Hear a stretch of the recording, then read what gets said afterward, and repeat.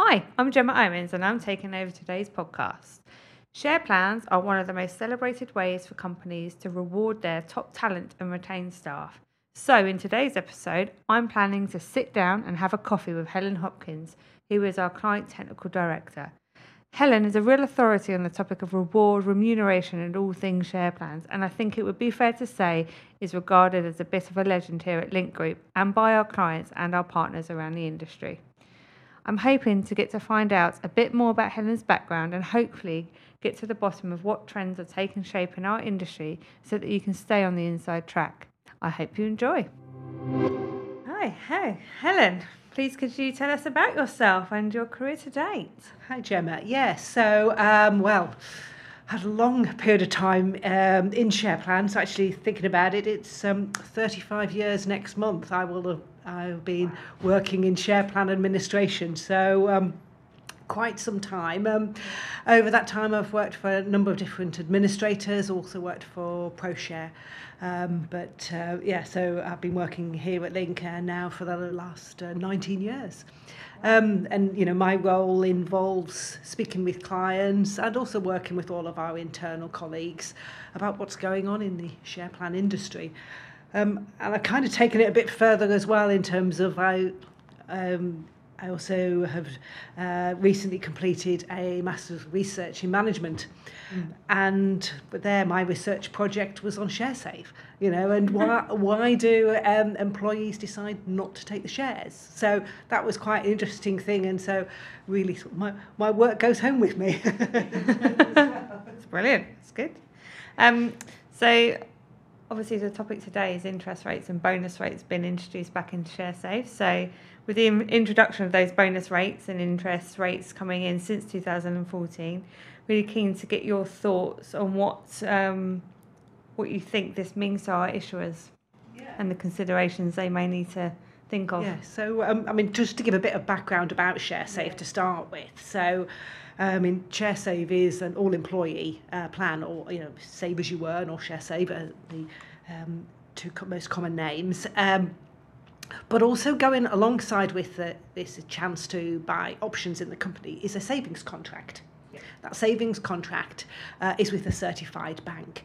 So what the Treasury have introduced is effectively changing the mechanism of how interest can be earned on the monies that are being saved. So an employee is saving, say, £10 a month every month for 3 years, so 36 months.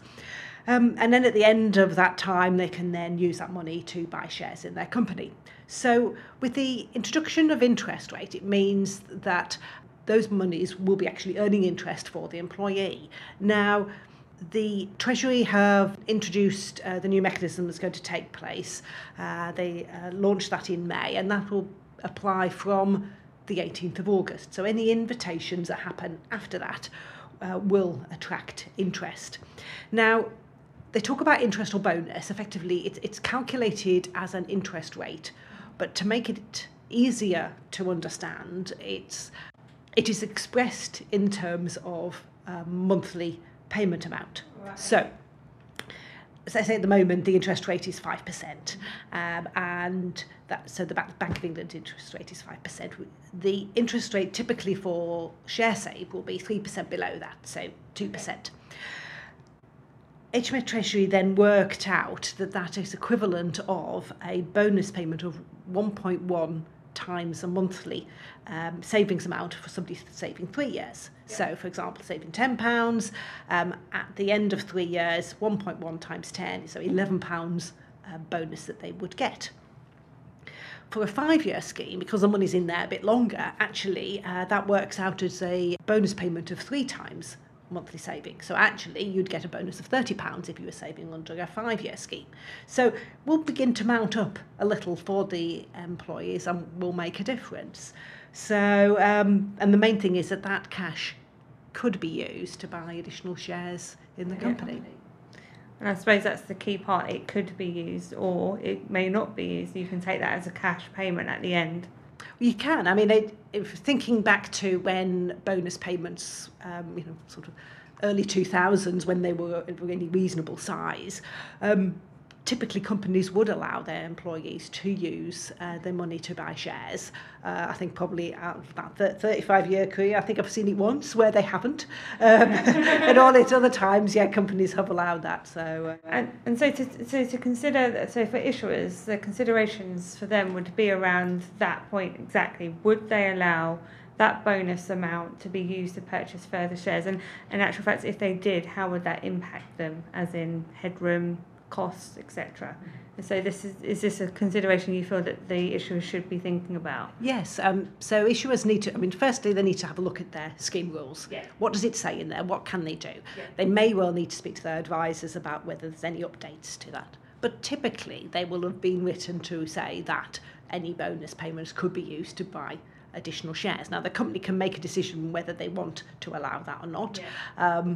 Also, if they're in that position, you mentioned headroom, so companies will need to, if they're using the shares from new issue, then any shares that they grant will count towards their company headroom, and the additional shares that are needed, which the bonus can be used to buy, they will also come out of headroom as well. So companies need to bear that in mind. If they are close to headroom, and scale down is sometimes an issue for companies, they have to scale down the amount that individuals can save. One of the methods of a scale down is don't use the bonus to buy shares. So that is possibly one thing that they might do if they're in that scale down situation. But we find that majority of companies, they know what their headroom is going to be in advance. They know, what they need to do and what the sort of likely take-up is going to be. So, but it's just bear that in mind. Okay. So would you say the introduction of bonus rates and interest rates are seen as a benefit?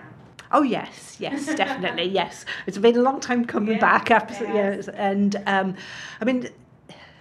I suppose the thing is, ShareSave, it's not just a saving scheme.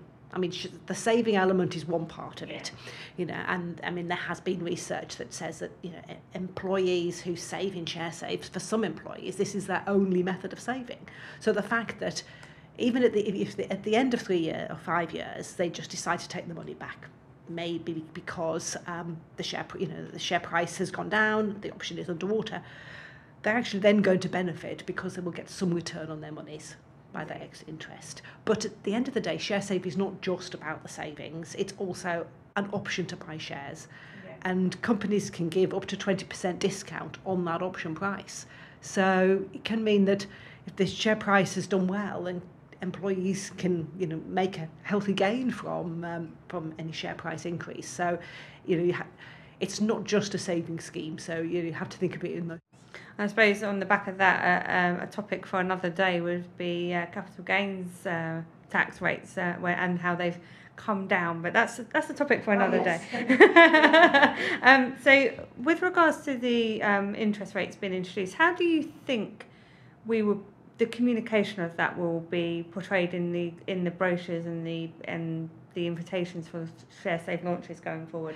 Well, we're going to see some changes that going to have to make. So at the moment, normally when we issue invitations, and the employer will be issued with a copy of the prospectus, which will say this is the bonus rate, which has been zero for a long while, but that will detail the interest rate in there. Now, what will happen is there'll be just a standard prospectus going forward, and so there will be reference to tables which have got the interest rate. So what we'll probably see is that information will be included within the terms and conditions. So when an employee signs up, they know what they're signing up to. But in addition, we'll see it being included in the communication, so the booklet or the invitation letter or email that goes to the employees.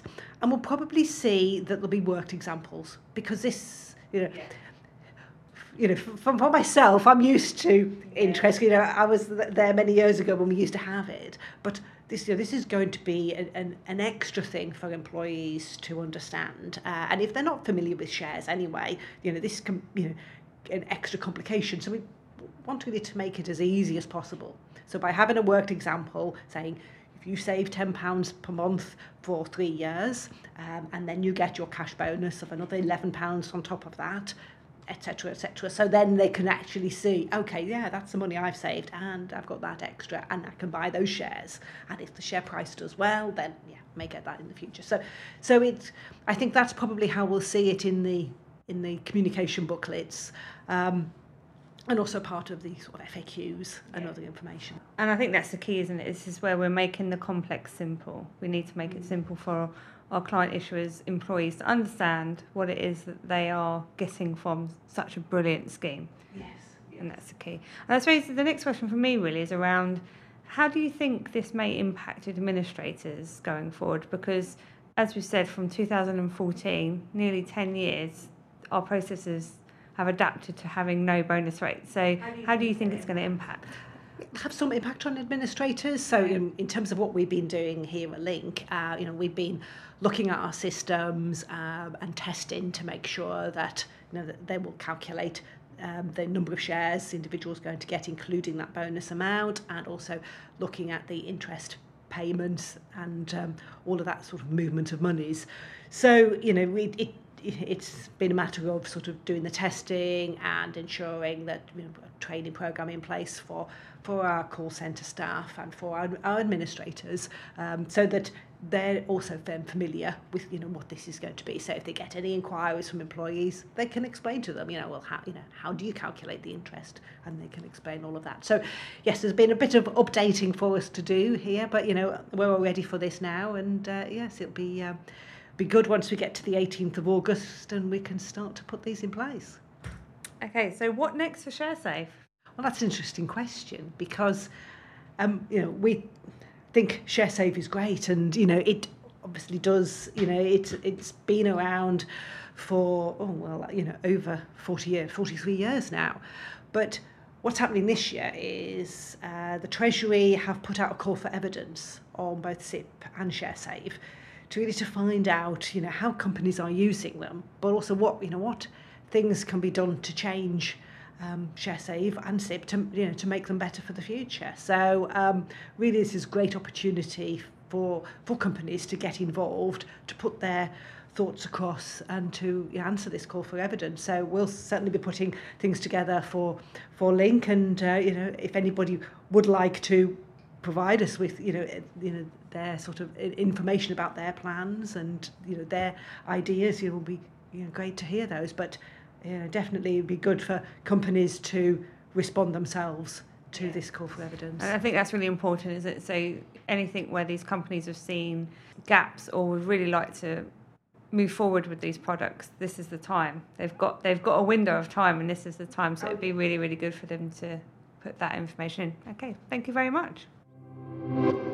So there you go, some very interesting points raised. Helen mentioned His Majesty's Treasury's call for evidence for the SIP and ShareSafe schemes, which is open until the 25th of August.